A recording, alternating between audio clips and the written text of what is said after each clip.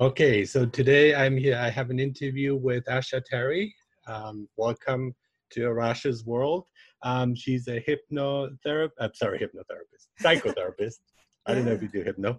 Psychotherapist, life coach, and community mental health advocate. And you have recently written a book. It's called Adulting as a Millennial and a guide to everything your parents didn't teach you. Mhm. So congrats to that. Thank Congrats you. to your book. It's difficult to finish a book. I find writing a book is okay. I've done it, but getting it done, finishing it, I think that's the hard part for me. Yeah, very true. And all these things, psychotherapist, life coach, and community mental health advocate, are things I'm very much interested in myself. So these are things that I value in my life, but these are also things I blog about on my blog. And so psychology is very important to me. Mhm. And another topic that I find quite interesting because of all these changes that are happening in the world is the topic of millennials. And I'm planning to put an article together on the millennials. And I'd like to know a bit more about that. That could be maybe our focus, but also generally about your work and what you do as a psychotherapist. So yeah, let's get started with the question. And the title of the book is Guide to Everything Your Parents Didn't Teach You, as your second line here, your byline. And my question is, why not?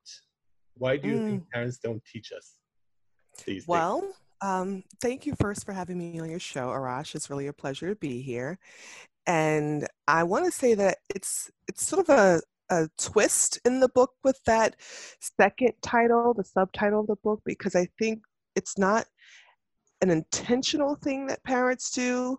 But what I've noticed in working with so many millennials is that there are a lot of things that just went amiss. They miss maybe certain lessons, or because they're still of an age where they're learning and discovering themselves and how the world works and how to build relationships and grow those relationships and networks, there are a lot of things that they haven't really yet settled into, including the things that their parents did teach them. And sometimes it doesn't come right away. I know my hardest lessons were garnered by the lessons that I learned the best were the things that were the hardest to learn.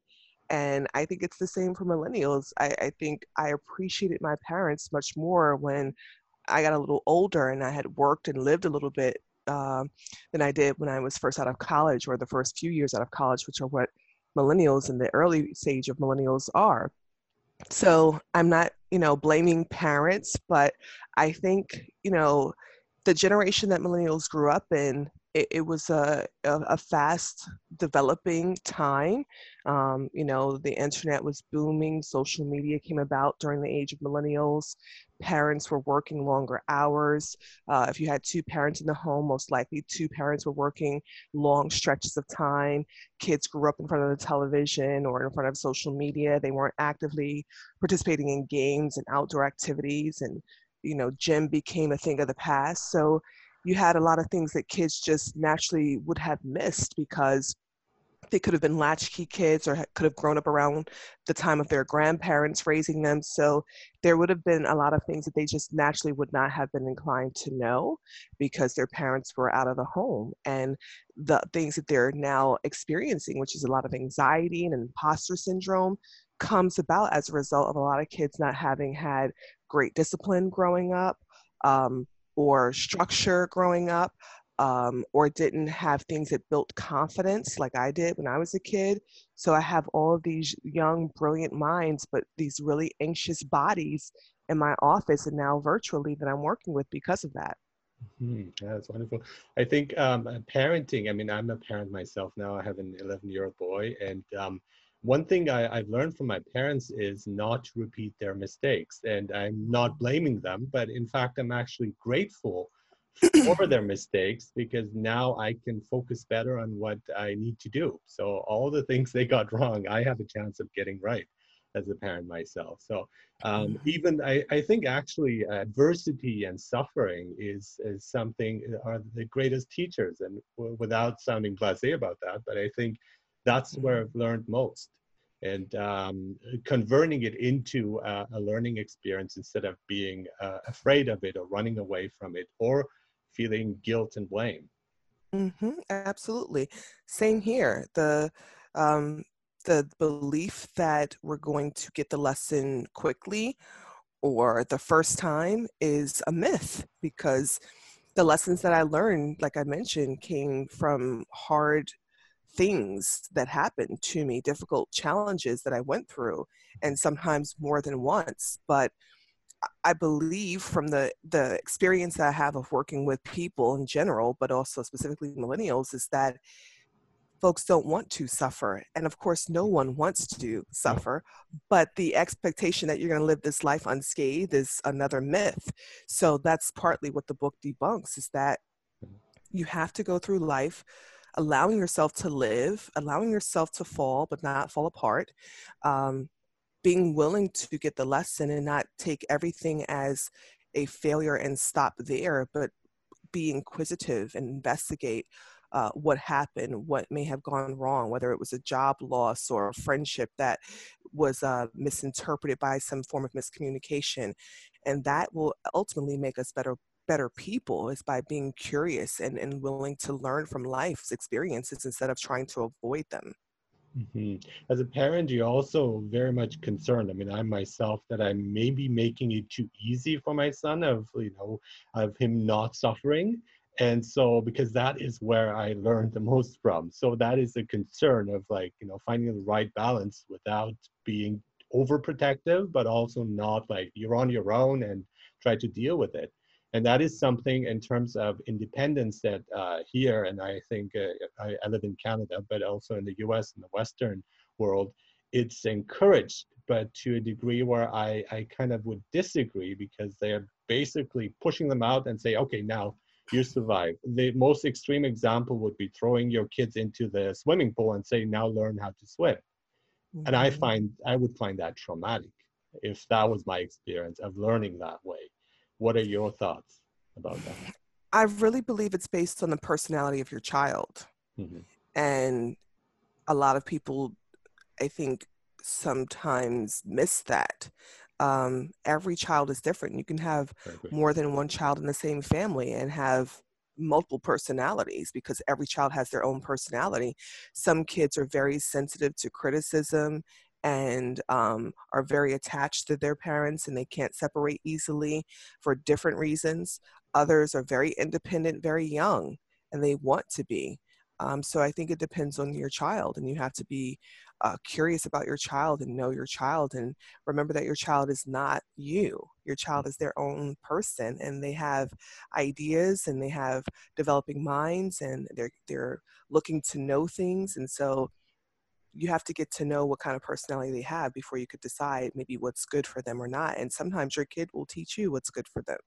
Oh, he does teach us a lot, many times. And so when he's right, I mean, I say, you know what, you're absolutely right. It's not like my parents who would say, no, you have no right to tell me anything. And it's like, or I told you to do so, but then he comes up with reasons why he thinks I'm wrong. And I analyze it and say, you know what, it's yours, you win. But I think some of the other things you mentioned, like imposter syndrome, and many people suffer that actually. And I must say, I'm guilty of it as well to a certain degree, where you think, there is a point in your life, it's like, oh, it wasn't me. It was just luck. It was like random, or the person just liked me. It wasn't because of my work that they hired me. And so, how can we deal with these kind of negative thoughts and feelings that creep up? And I read somewhere that about 70% of people have had this feeling at some point of their lives, and I can attest to that too. It happens occasionally to me as well. I don't think the idea of imposter syndrome is the worst thing ever to have. Number one, in psychology and sociology, it's actually not an illness.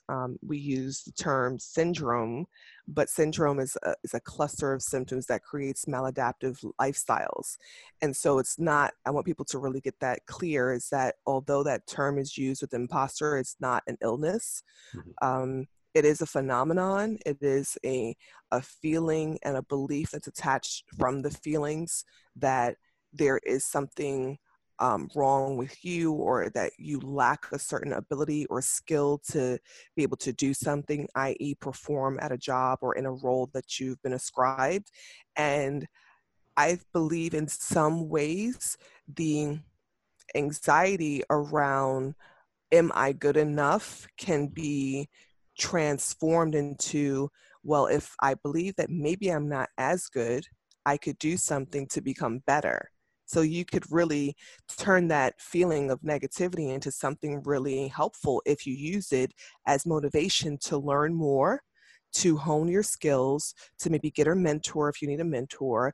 So in some ways it can drive people. And that's how I like to use it in my coaching work and in my therapy work, is like, how can you take this idea, if it's true, and make it something rich and enriching to your life? And so if people think of it that way, it's like anxiety. Your brain doesn't know the difference between fear and excitement. So if you tell yourself, I'm really excited about this new job, this new opportunity, this new thing I'm going to do, then that same energy that you put into being anxious, you could put into being excited and actually get the job done. So I think that it can be used in that way. I was actually listening to something this morning about how it takes 5 affirmations to change the negative bias of one negative thing that you think. And I believe that that also is very helpful. The anecdote for me has always been to become smarter, to learn more, to develop myself more than I have been developed up to that point that I'm looking to grow myself professionally or personally. So I think to be hungry for knowledge is another way to deal with that. To be curious about life is another way to deal with that. And be open to learning as a student, whether you master something or you're on your way to mastering something, because we all are students. And I think it makes life much more beautiful to live when we live our lives always curious about how to do so. Yeah, and one of the things I realized at some point is that perfectionism, and that is something that's hailed in our society as something to strive for, that is actually a sign of, in my view, at least, a sign of insecurity, because you don't believe in yourself enough. And it is also a sign of suffering because nobody can be perfect.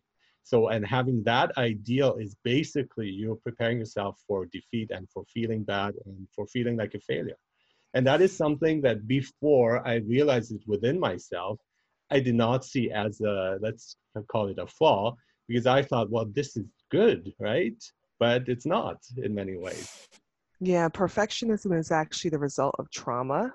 And what we've seen is when people have been traumatized in early development, they tend to develop these maladaptive symptoms that sometimes looks very much like obsessions and compulsions. And so perfectionism is really an obsession and a compulsion, a compulsive behavior.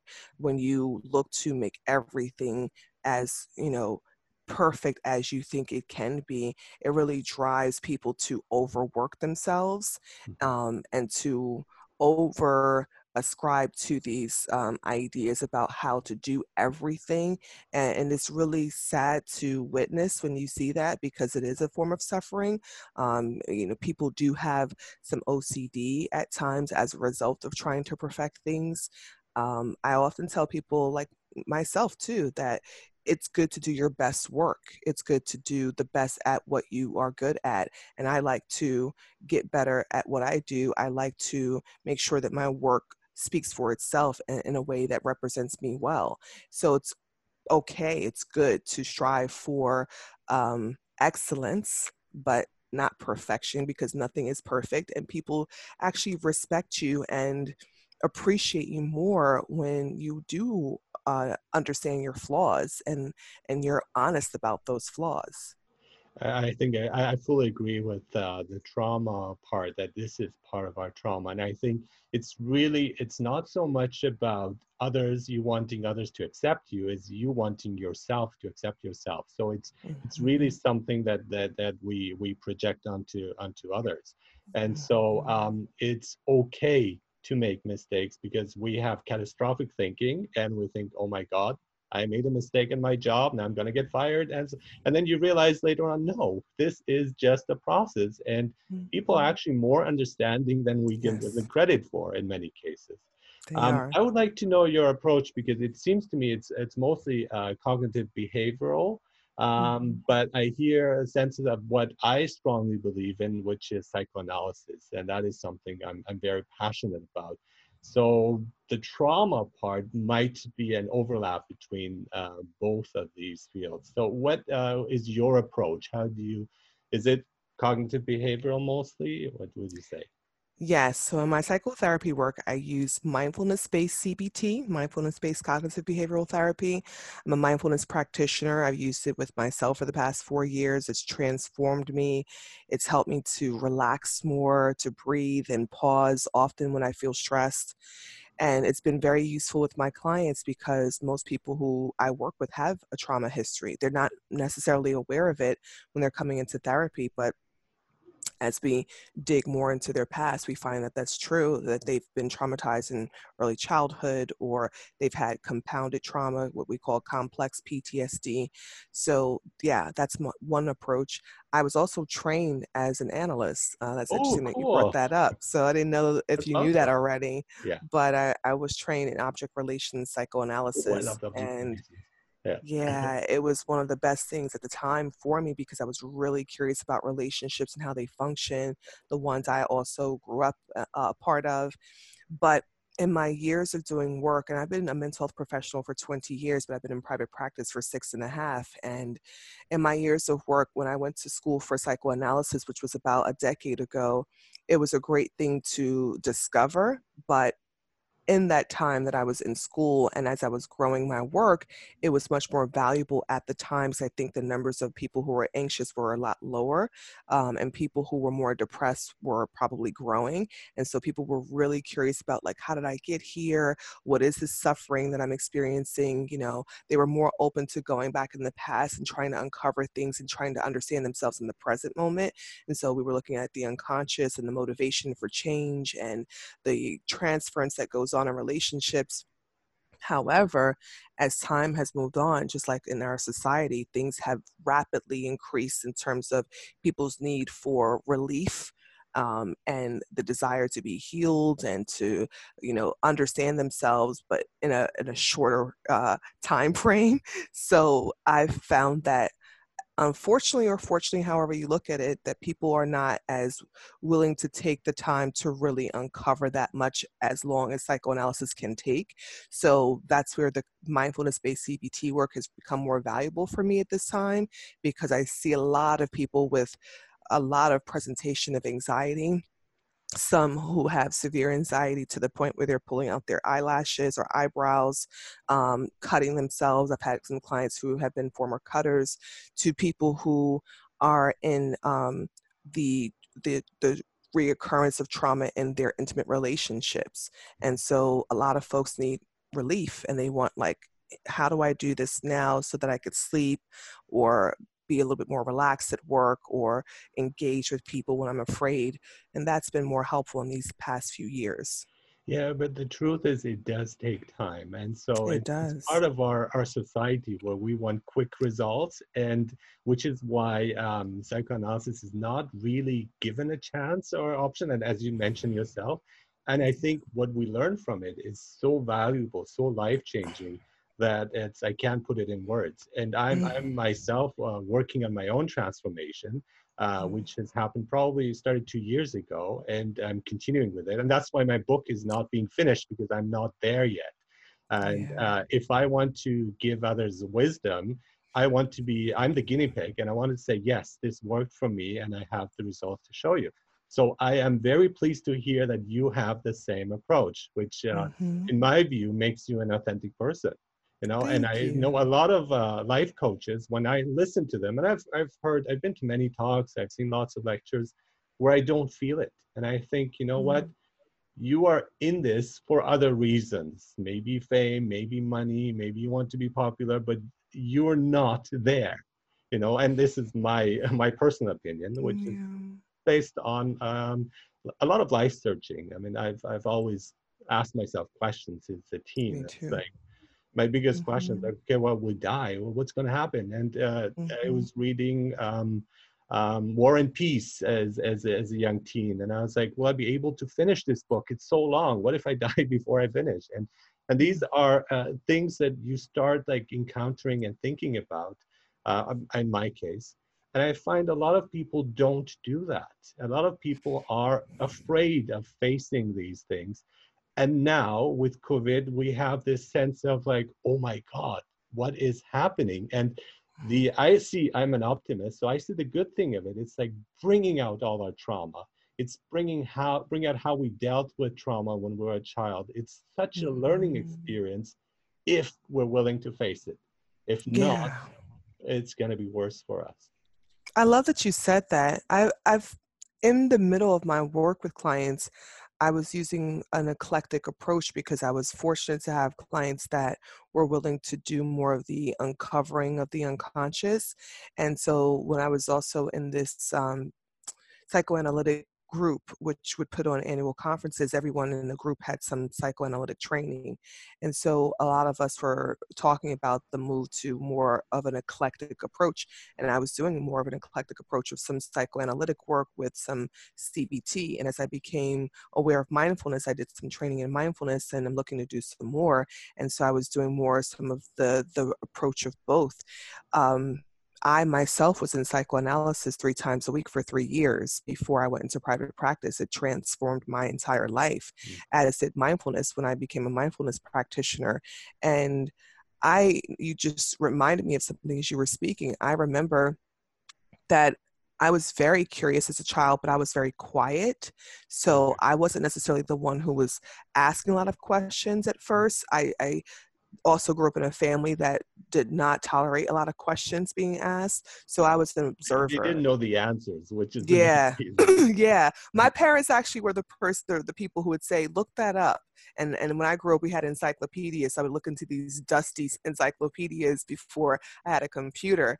But they would always say, look things up, look that up. And I'm like, oh God, how many more times are they going to tell me this? I'm like, you probably don't know. That's why you're telling me to look it up. But now I value that and it comes to mind as I need to continue to look things up. But I remembered when I entered college, I took a few electives in philosophy, and you just reminded me of that. So I learned about Plato and Nietzsche, and I really was inspired by the idea of just to question everything. And I was very broken open by that because I grew up in a place where people were just like, no, you do this way, and don't question God, and it was very restrictive, and that's why I couldn't go back home when I entered college because I felt myself becoming undone and wanting to break out of these confined beliefs about how you exist in the world, not asking questions and just following what other people tell you to do.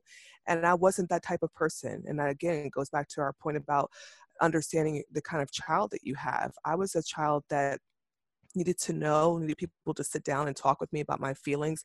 And I didn't have that very much. So it makes a lot of sense that I went into psychoanalysis and I went into becoming a therapist and then a life coach.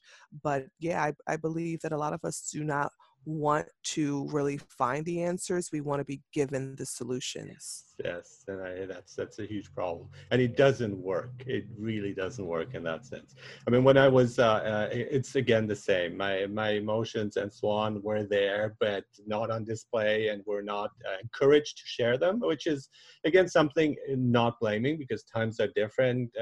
Parents are a different generation, and they go through the same process as well. But I was reading Kierkegaard as a teen, and I loved Kierkegaard. And it's like, I can relate to this. He understands me, but there's nobody I can share it with. I mean, I go to my classmates, and they're like, "What are you talking about?" You know. So, but it helped me. Again, I was aloof, and to a certain extent, still am. And I don't see it as a bad thing. This has propelled me. This has set up the stage for what I'm doing now, and I'm very grateful for that. Me too. One of the main things for me was psychoanalysis too. I'd heard of it. I've studied it. I mean, at university, and I was like, yeah, okay. There's this unconscious and so on. Okay, yeah, right. And then I read a book that is like, okay, this is interesting. It was actually Alejandro Jodorowsky, the filmmaker, Chilean filmmaker, and he wrote about Okay. it's called Psychomagic. and how you can change things, that the unconscious is so important. And I work in a university, and I asked this psychologist who teaches psychology at our school, I asked him, the unconscious, like, okay, if your name is Mary and it causes trauma because you are identifying yourself with the Virgin Mary and so on, is that like, that's crazy, right? And he's like, no, it's true. And so having his reaffirmation that this is true, I took it seriously, and I found out it was. And one of my greatest experiences was when I was terrified by bosses. I'm always scared. I used to be, not anymore, of my bosses. And there's this female boss here in front of me, like telling me you didn't do this right or what you should do. And suddenly I was like, you're not my mother. And all of a sudden, I felt relief to an extent I never had before. And it's like, yeah, that's fine. I got it. And your criticism does not touch me anymore because, in fact, you're wrong. And I am right because I'm the one who has more experience than you do. But we don't see that. And what I want to do is, and this is because it's why I'm using myself as an example, and say, look, this is true. This is the real deal. And I'm very pleased to know that you've gone through this experience as well, so you can relate to it. But a lot of people will, and a lot of educated people, academic, even psychologists will like roll their eyes and say, nah, this is fairy tale. This is not science. And I'm like, well, a lot of psychotherapists also haven't done work on themselves.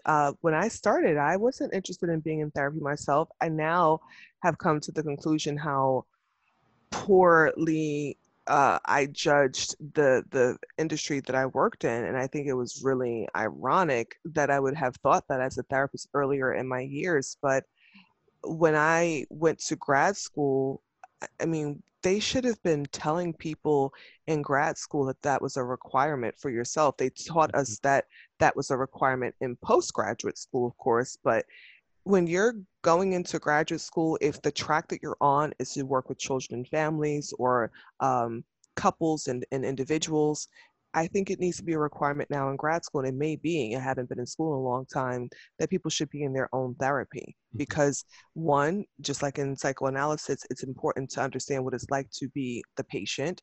And two, to really empathize with people, I think sometimes you do need that unconscious work to be done on yourself so that you do remove some of those implicit biases that we all carry. So it would be helpful if that was sort of like the focus of also being a master's level graduate student, is to be in therapy yourself. and what I also like about now what they're talking about unconscious bias, and it's like finally, you know, you're coming closer to the field that I'm passionate about. And what I like about psychoanalysis is you constantly update yourself. You need to have somebody else to check, okay, am I okay at this point? Or am I going astray or getting lost?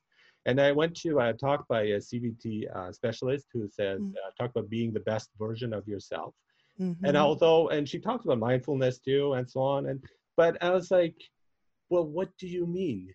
What do you mean? What is myself? Did you actually explain how to find yourself? It's just the assumption, be yourself. It's the same as somebody can't sleep, is suffering from insomnia. It's like, go to sleep. Or somebody who is down and say, oh, just be happy. It doesn't work that way. So when you're telling me be yourself, I have no idea what you're talking about. And I don't think most people do. So how do we deal with this? How can we get people to know themselves first before they try to be themselves? Just like you've been doing. I think people think of this word that I use a lot in my work, confrontation, as a frightening term. And I don't think of confrontation as frightening. I think of confrontation as what the word actually means, which is directness. And most of us, we work overtime being indirect with ourselves, with other people. We avoid ourselves at all costs, which is why mental health is growing in terms of therapy as a practice, because people don't really want you to ask them direct questions at times. People want to present an image, a false self, that things are great and they have all of the answers and there are no problems in the world to be solved. And it's very hurtful not only to the individual, but it's hurtful to other people who are young and impressionable, who don't understand that Mhm. that is not necessary, number one, in order to survive. It's actually quite counterproductive to self-development. And we should become more interested in finding out things that we don't know about ourselves. The greatest lesson I learned from my father, who the book is dedicated to, is that you're always discovering things about life.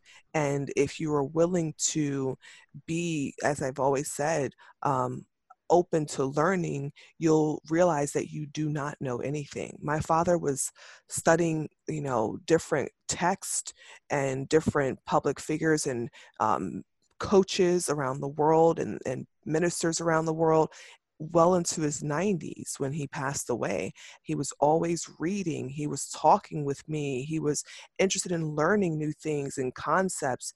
That inspired me so that I would always remain open to newness, and that everyone who enters space with me and I with them can teach me something. And what we learn at the end of everything is that we really don't know anything. Mhm. So there is no real you. There's an idea of Appreciation. you. Yeah. Yeah, and you is not fixed. You is not impermanent. Or permanent, but I think people tend to think that they have a grip on themselves or that they should, so that when I meet millennials, for example, that's part of the conversation is this unraveling between who they thought they were from these high school graduate college students to now they're in their mid to late 20s, early 30s, and they're like, I always thought that I was this person. Or I'm like, you probably thought you were the person that everyone else thought you were. You probably were the person that your parents wanted you to be. You're probably the person that your friends admired, but you're not actually those things, which is causing in some ways a crisis of identity because you believed those things so deeply. We hold these fixed ideas about ourselves and the world. And when that's shaken up, we're very rattled because we need to feel stable. We need to feel familiar and we need things to feel like understood. But I think sometimes the best discovery is when you know nothing, when you're unsure, when serendipity occurs. So, how do we get to know ourselves? Is to realize that you really don't, Mm. and be open to letting people and things give you opportunities to think a new way about something, and that will expand your mind over and over again. And being curious and being open to things we find. It's like you look into yourself, you're like, oh, that's interesting. I did not know that I had that. That's But right. being the best version of yourself, which I just hate that term It's because a it's like clothing. It's like catchphrase. let's wear this today. And it's for me, it's being authentic. Be who you are is being authentic to how you are and what is authentic, what feels right. This feels right. Not Mhm. thinking about what will others think of me, how will Mhm. others react. This is how I am, and this is how I want to project myself. And when there's this like overlap between the two, then we're doing okay. And in most cases, it's not. And this is why there is a lot of loneliness. There are people who Mm. are using drugs as an escape or alcohol as an escape. And I think this is really the void of they're missing themselves and they're looking for it and finding something to alleviate the pain and suffering. I I probably have been guilty, yeah, of that same thing, of me saying that, being the best version of myself, because it means something to me for me, but it doesn't mean that that means the same to someone else. Mhm. And so I have some ideas around what that means to me, but that changes day by day. And that's partly what I do with clients when I coach them is, scale back sometimes these grand ideas about what you have to accomplish. And putting this quote in air quotes is because have to is such a pressured way of thinking of things, and scale it back to just what's important right now.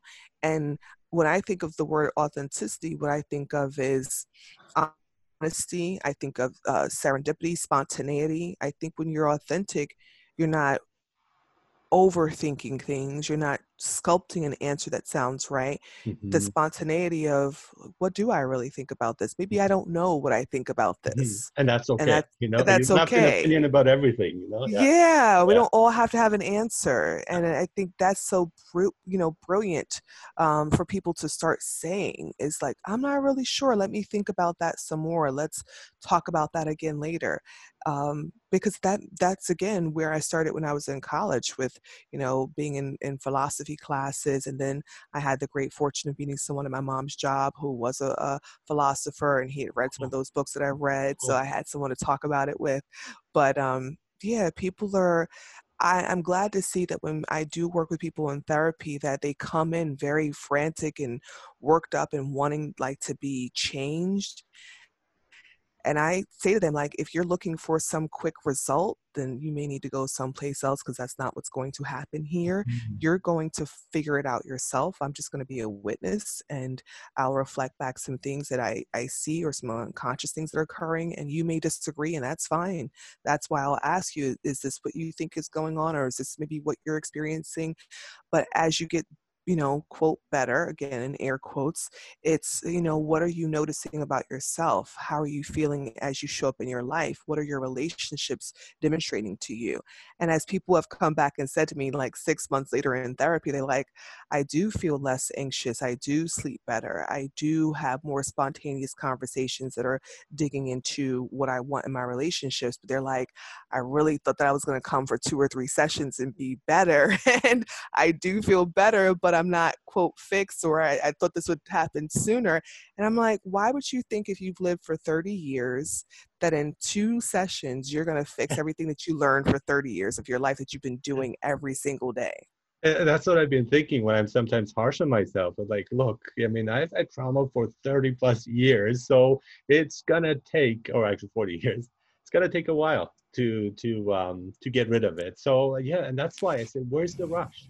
We don't rush people when they lose a loved one and they're coping with their loss, and Grief. we don't say, okay, Hmm. get over it. I mean, it's like we do respect the time it needs, and we should. I mean, Hmm. that's a good thing, unless we're using it as an excuse of running away from our own problems, which is again a completely different matter.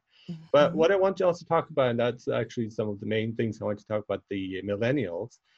There's a lot of good things happening, and I'm very happy about that. The mind frame of diversity, that the millennials are very accepting of diversity to an extent that has never happened, I believe, in history. And I applaud that. At the Hmm. same time, there is an expectation and kind of intolerance, if I may say so, of others who disagree. And this is the whole idea of cancel culture, which, in a sense, I find horrifying, of not giving the other person the space or chance or the forgiveness they need. And what is happening, and again, talk about politically, instead of getting together and bridging the gaps, we are distancing ourselves even more and creating a big divide. And both people are going to more extreme forms instead of getting together, both sides, and talking things out and finding a solution to it. And this is something I am afraid of, you know, Hmm. worried I'm about. glad that yeah, I'm glad that you brought that up. It's something that it really exhausts me physically and psychologically because I use social media in my work to motivate people, to also share what I'm doing, to use myself as a tool. And when I go on social media nowadays, besides this bullhorn tactic of like everything has to be loud and it has to be big, Mm-hmm, mm-hmm, it has to be critical, mm-hmm. um, there's this other idea of the minute someone disappoints you, you cancel them, you You don't give them a debase them, chance to you don't explain forget, themselves. yeah, you Yeah. don't, and like you said, you don't forgive them, and then Mhm. there's this whole movement of people behind you, especially if you have large numbers of following on social media that support you, and that is so harmful to people's psychological health. Often I just put something up on my timeline last night when Kamala Harris here in New York accepted the bid for vice president on the ticket with Biden, Joe Biden, to run for the White House. And, you know, one of the things that I said, and I wasn't sure how people were going to respond, is sometimes we either overindulge that one person is going to be our savior, and we don't know anything about them, and we haven't been, you know, interested in learning more, discovering more.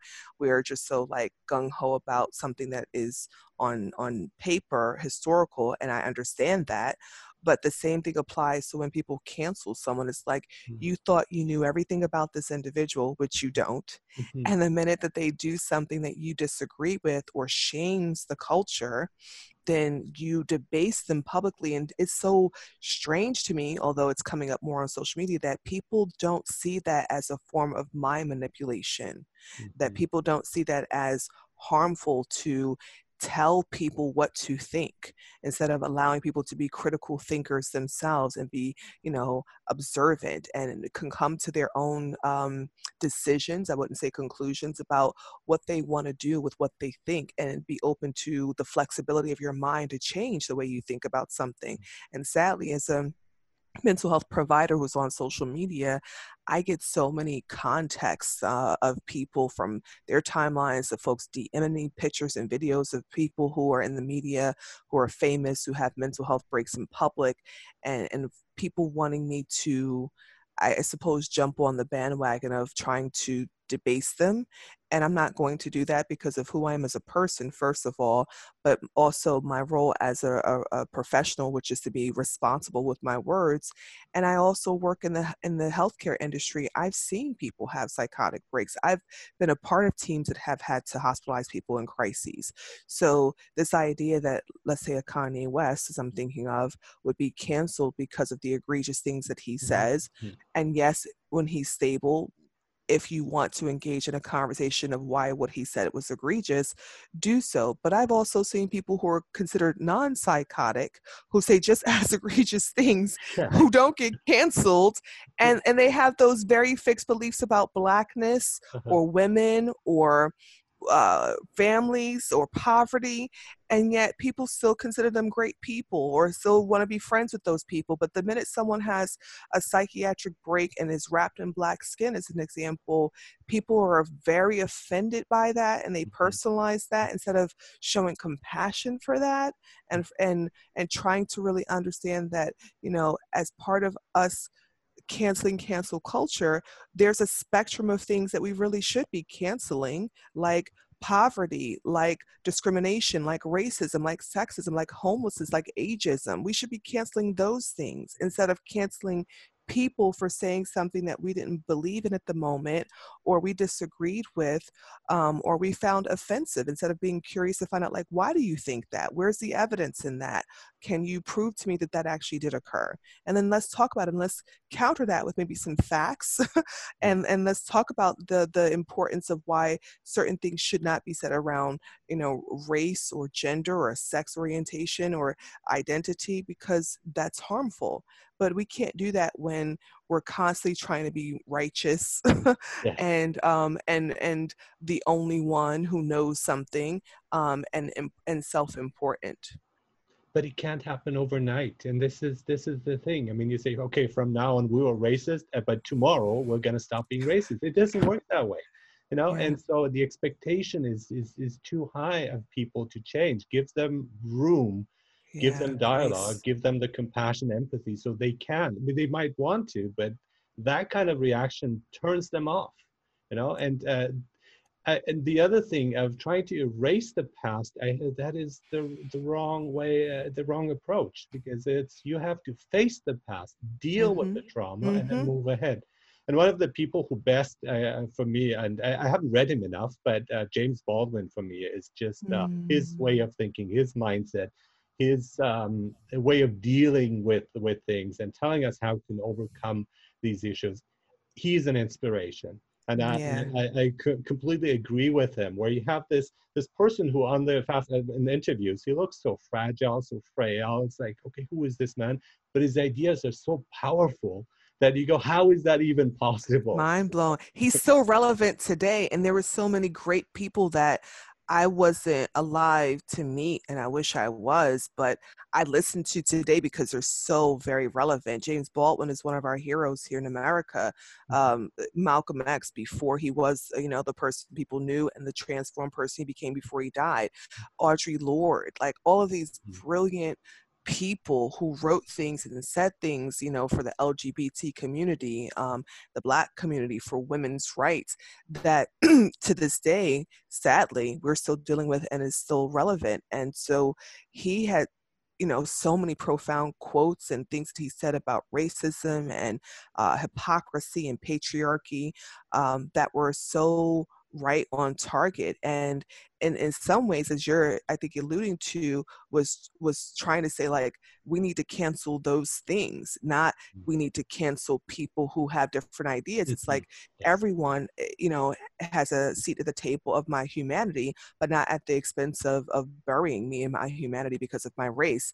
And so, and I'm paraphrasing that, but that's still for me the same thing that applies today. I think because of the rapid growth in education here in America, particularly, especially with women, there are people who are really brilliant. And as with anything that is given too much attention, sometimes it's given too much power that gets misused. And so people use the tool like social media, for example, to elevate their voice because they are smart, they're well read, they're informed, but they're so much of themselves, they're so narcissistic that they don't make room for other dialogues to occur. And Completely that's agree part of with the you. harm, Yeah, right? It's like it shuts down absolutely. the conversation when you cancel Yes, people. yes, and it's not helpful. I mean, this is probably the therapist or the would-be therapist, because I'm instructor, not therapist. But why do you feel this way? Why do you feel threatened by my presence? Why do you not accept me? And mostly this is because of segregation. This is, like, for me, the worst idea of, like, okay, here, this is you, this is us. Yeah. And no, get together, be together, learn to find out that the other person is exactly like you, and the only way is through Yeah, interaction. that's And right. but it's not happening. And if you are on the defensive or you are accusing the other person, there is no interaction. So I really like things to go. I mean, we have with Obama, it was a big cause of celebration. But then I Mm-hmm. said, this is not change, and I felt it. This is not an actual Thank you. change. This is just optics, you know. And what happened is things got much worse That's right right. after. And That's I right. sometimes wish, like, I wish this change hadn't happened. It was maybe Bobby Kennedy that wanted to fulfill his promise. 40 years from now, we'll have an African American president. Yes, that happened, but that wasn't it, you Nope. know. And I'm so glad you we said that. went back many steps, unfortunately. Yes, so glad you said that. Very true. Because people are still over here lauding Obama and now Kamala Harris, and that's wonderful. Yes, it's Mhm, historical.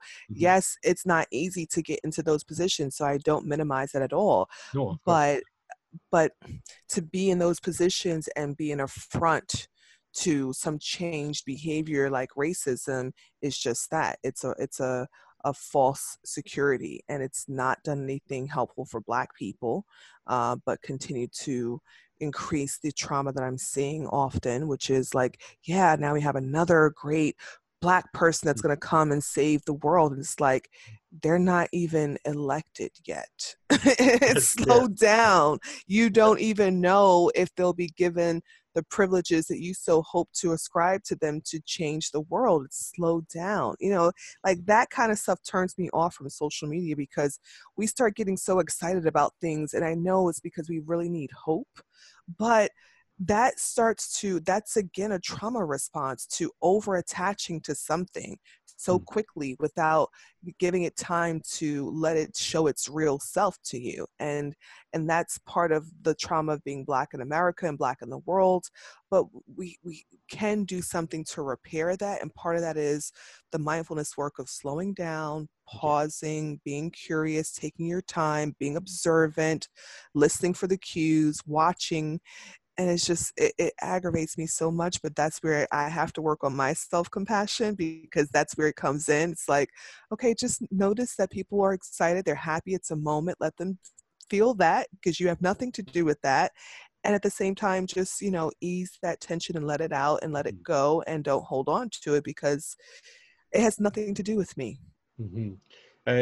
One thing that was a comfort with my psychologist friends who told me, and they told me not to worry about things because it's like a pendulum. And two different psychologists told me, so I think there's a truth to it. It's like a pendulum. We keep going to extremes, and then it go to the extreme, and finally we will find a middle ground.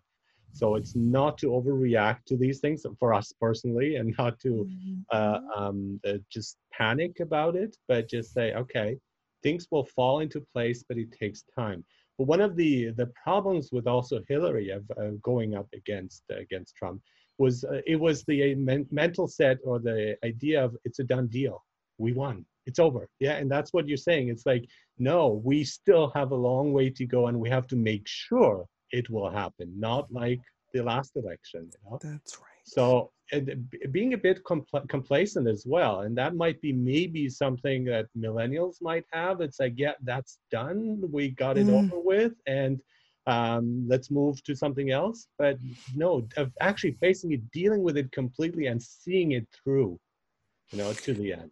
yeah. I see that as patience, lack of Exactly. tolerance, Hmm. and that's one of the structural issues of our world now, especially as we speed up constantly. Everything is going to the the AI of things. I just think that we really are losing the human capacity for thinking things through and being patient enough to wait. Hmm. Hmm. Yeah. Yeah, I think patience is definitely important, and the other thing of like dealing with our own anxieties instead of Mhm. really projecting onto others. And social media, I've been attacked on social media and been called names too for some of my ideas, especially now with like for safety precautions with COVID, because I'm concerned, worried about it. Me To a large too. degree, and others are attacking me. It's like it's not true. You're a sheep. You're ignorant, and so on. And the thing that helps me in this, and probably a couple years ago, I would have had a bit of a breakdown and say, oh my God, yes, maybe he's right, and so on. But now it's like, no, these are your issues. When you tell me I'm ignorant, that's actually you speaking about yourself. And Hmm. that gives me a certain kind of relief. Okay, I'm fine. I'm okay. Yeah, empowerment. Empowerment, exactly. And I know I'm right, in Hmm. these cases, but it's not about that. It's about I want others to be safe, to be Yeah, well, to be me healthy. too. And this is really a drive that I have. So when they Mm. have these protests and Black Lives Matter protests and so on, that's wonderful. But we're in a Yep, pandemic. right. And I was like, you know, slow down a bit. Maybe you'll find different ways of doing it. The cause is wonderful, but don't put yourself at risk because who's gonna vote him out if you all Right, get sick? That's. right. But then I get attacked by others too, and then there's the notion of like, no, you don't know, or you're a racist. Like, okay, Mm. it's. It's that group think, Mhm, that once again is contradictory to freedom. And if we all think the same, then it's not going to be healthy because we don't allow for there to be opportunity for the movement to occur, exchange of ideas, movement and perspectives. And we've seen over and over how being online in this way, where I think it is a good thing, has helped so many movements to accelerate across the world mhm. because you can go online and you can crowdfund, you can go online and show videos that become viral across the You can world. have Zoom interviews. Yeah, you could do Zoom interviews across the world. Yeah. I now have clients across the world in my coaching practice. So it's that there's so many perspectives. It's one of the things that I've had to work on with my clients who are millennials who are looking at ways to activate their activism. And I say to them when they've been, you know, I would say burned by the ideas of their activism is insufficient. I say, look, I've been here longer than you. I'm not saying that I know it all, but I'm saying that I've studied and I've worked in activism since I was 16. And I see how it happens in different ways and how every part of activism that we've been informed about is so necessary. Everyone can go out on the streets and protest. That might even trigger someone's panic attack or Yeah. someone's, anxiety. But you might be able to make phone calls, right, to your legislatures or write a letter, or you might be able Exactly. to lobby, or you might Yeah. be able to like crowdfund, or you Yeah. might be able to raise money for bail. Yeah. It's so, and all of those things are necessary for the movement. Online petitions, safe, Online from your petitions. home. Yeah. I Yeah. was just shocked to see that Noam Chomsky was being attacked. I mean, you're attacking Chomsky. Like, there's, I think, a lack of respect also for the elders, for the authority, maybe a Yeah. kind of rebellion against the parents, of that Yeah. mind frame. And for me, you don't do that. This is a Mm-hmm. person who's gone through so much and he's done so much for us. He Mm-hmm. symbolizes, he's the epitome of all of those things. Mm-hmm. And why would young people dare to attack him? And in fact, he's right. Even if it was wrong, but he was right Yeah. of saying, give us the freedom to make mistakes and let's not judge harshly and too quickly. Let's give Mm-hmm. others a chance. And it's okay. I am against censorship, and I think you should be able to express your points of view. But now I'm Mm-hmm. seeing it's that people are taking it as a valid thing, and all the issue with fake news and so on. So I don't know where I stand anymore. It's like there is a Yeah. line, with our freedom too, that we should not Yeah. and cannot cross. And people Yeah. are doing it constantly. And again, both sides of the spectrum. And Mm-hmm. I just don't know how can we find a way of not falling into those traps on either side. Some of it is withdrawing yourself from the platforms that are overly saturated with information and mesmerizes you. I think a lot of times we don't realize when we are mesmerized, and that's why it's so important. When I was asked this question at the beginning of COVID, how do people deal with their anxiety around watching the protests? And I said, remember, you can turn it off. Yeah. That's why there is an off button. That's why there's a notification off on your phone. You Yes. can turn off the news. You can turn away from it. It may seem hard, but that's when you're being mesmerized by it. So when you feel these psychological changes and you feel these physiological changes, notice those things and then ask yourself, is this helpful to me right now? You can come back to it later, but maybe right now you need a break. Mm-hmm. And that the group think you mentioned, I think that's exactly it. And you become more entrenched in your group think because this is how we're getting our news nowadays through online media. And it Mm-hmm. is not always accurate. And even the regular news is not always accurate. And I've seen even scientists are not accurate. And I see like medical experts go up and talk about COVID.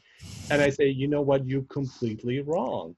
And Yeah. I know it also because my wife is a nurse, and she's telling me, you know what, masks protect you. And she told me from the very beginning, and from really day one when this happened here, we were wearing it. I don't like them, but I wore it.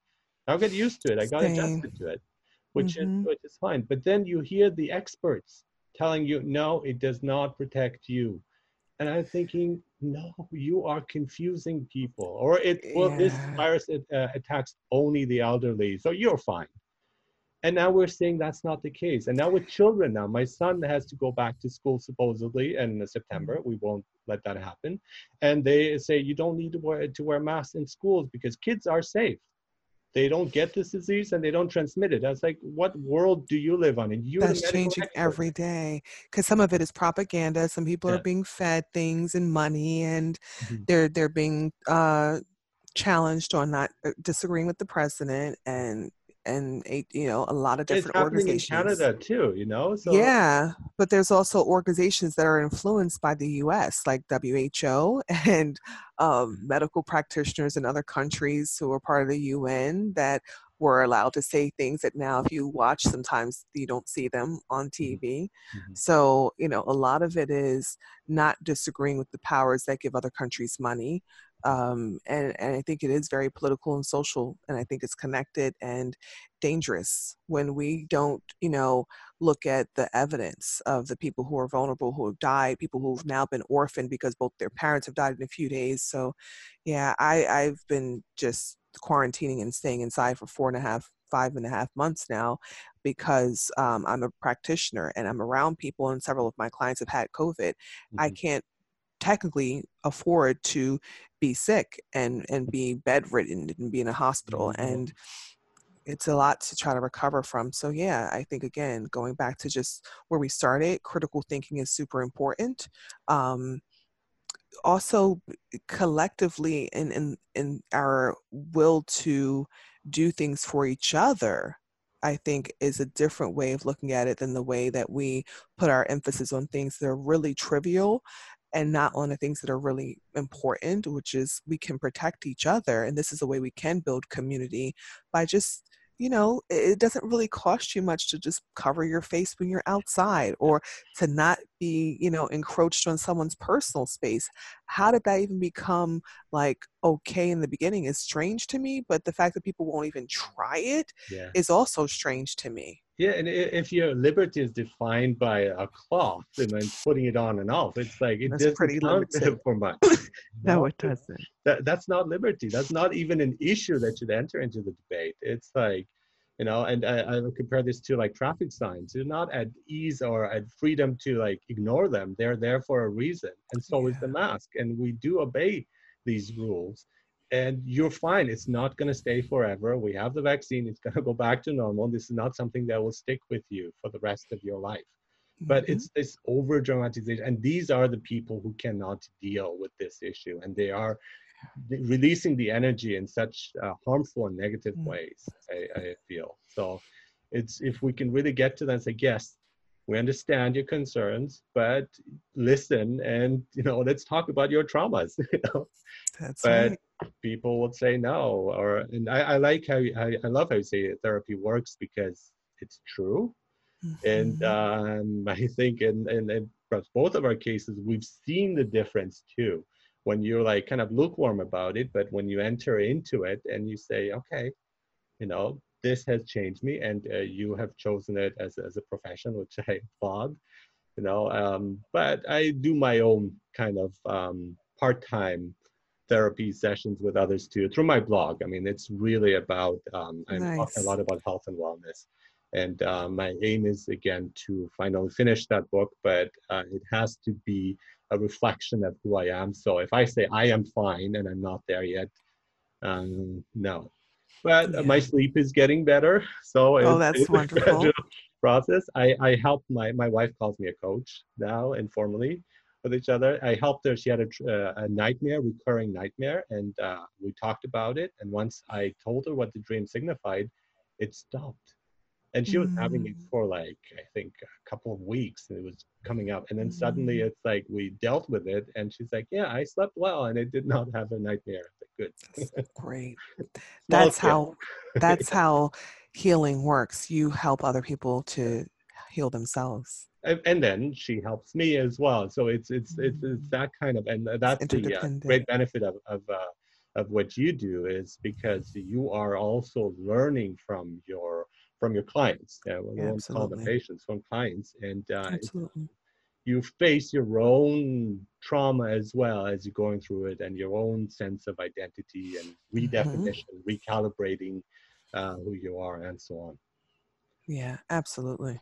It's been a wonderful conversation. I don't even know the time, but I don't want to take up too much of your time. I could go on for a couple of more hours, but it's just fascinating to talk to you, and such a pleasure. And thank you. Same. so relief. It's such a relief to have like another person who connects and understands, because these are things again, I'm like that kid who's like, Kierkegaard, he's amazing, and then people will look at me and say, no, you're out of your mind. Right. Or I listen to classical music and say, oh, did you hear this latest symphony? Well, latest symphony by Beethoven. And they're like, no, but have you heard of Guns N' Roses? I'm like, ooh, what? No, this was very refreshing. You brought up things I hadn't thought about in a long time, and it was a pleasure to exchange energy that felt familiar to me too. It was beautiful. What I'm going to do is I'm going to try to put our conversation in a blog post, and I will send it to Brittany, I think, and she will let you know. But if you would like to reconnect with me, or if you'd be interested to stay in contact, I would love to. But if you would too, that'd be amazing, and I appreciate it. Yeah, absolutely. Feel free to stay in touch with me. If you want Brittany to give you my email or anything, get that from her too. Yes. Yeah. And then I can also keep you maybe up to date with my process and my book that will maybe come out next year. I'll see how things go. I would love that, Arash. That would be great.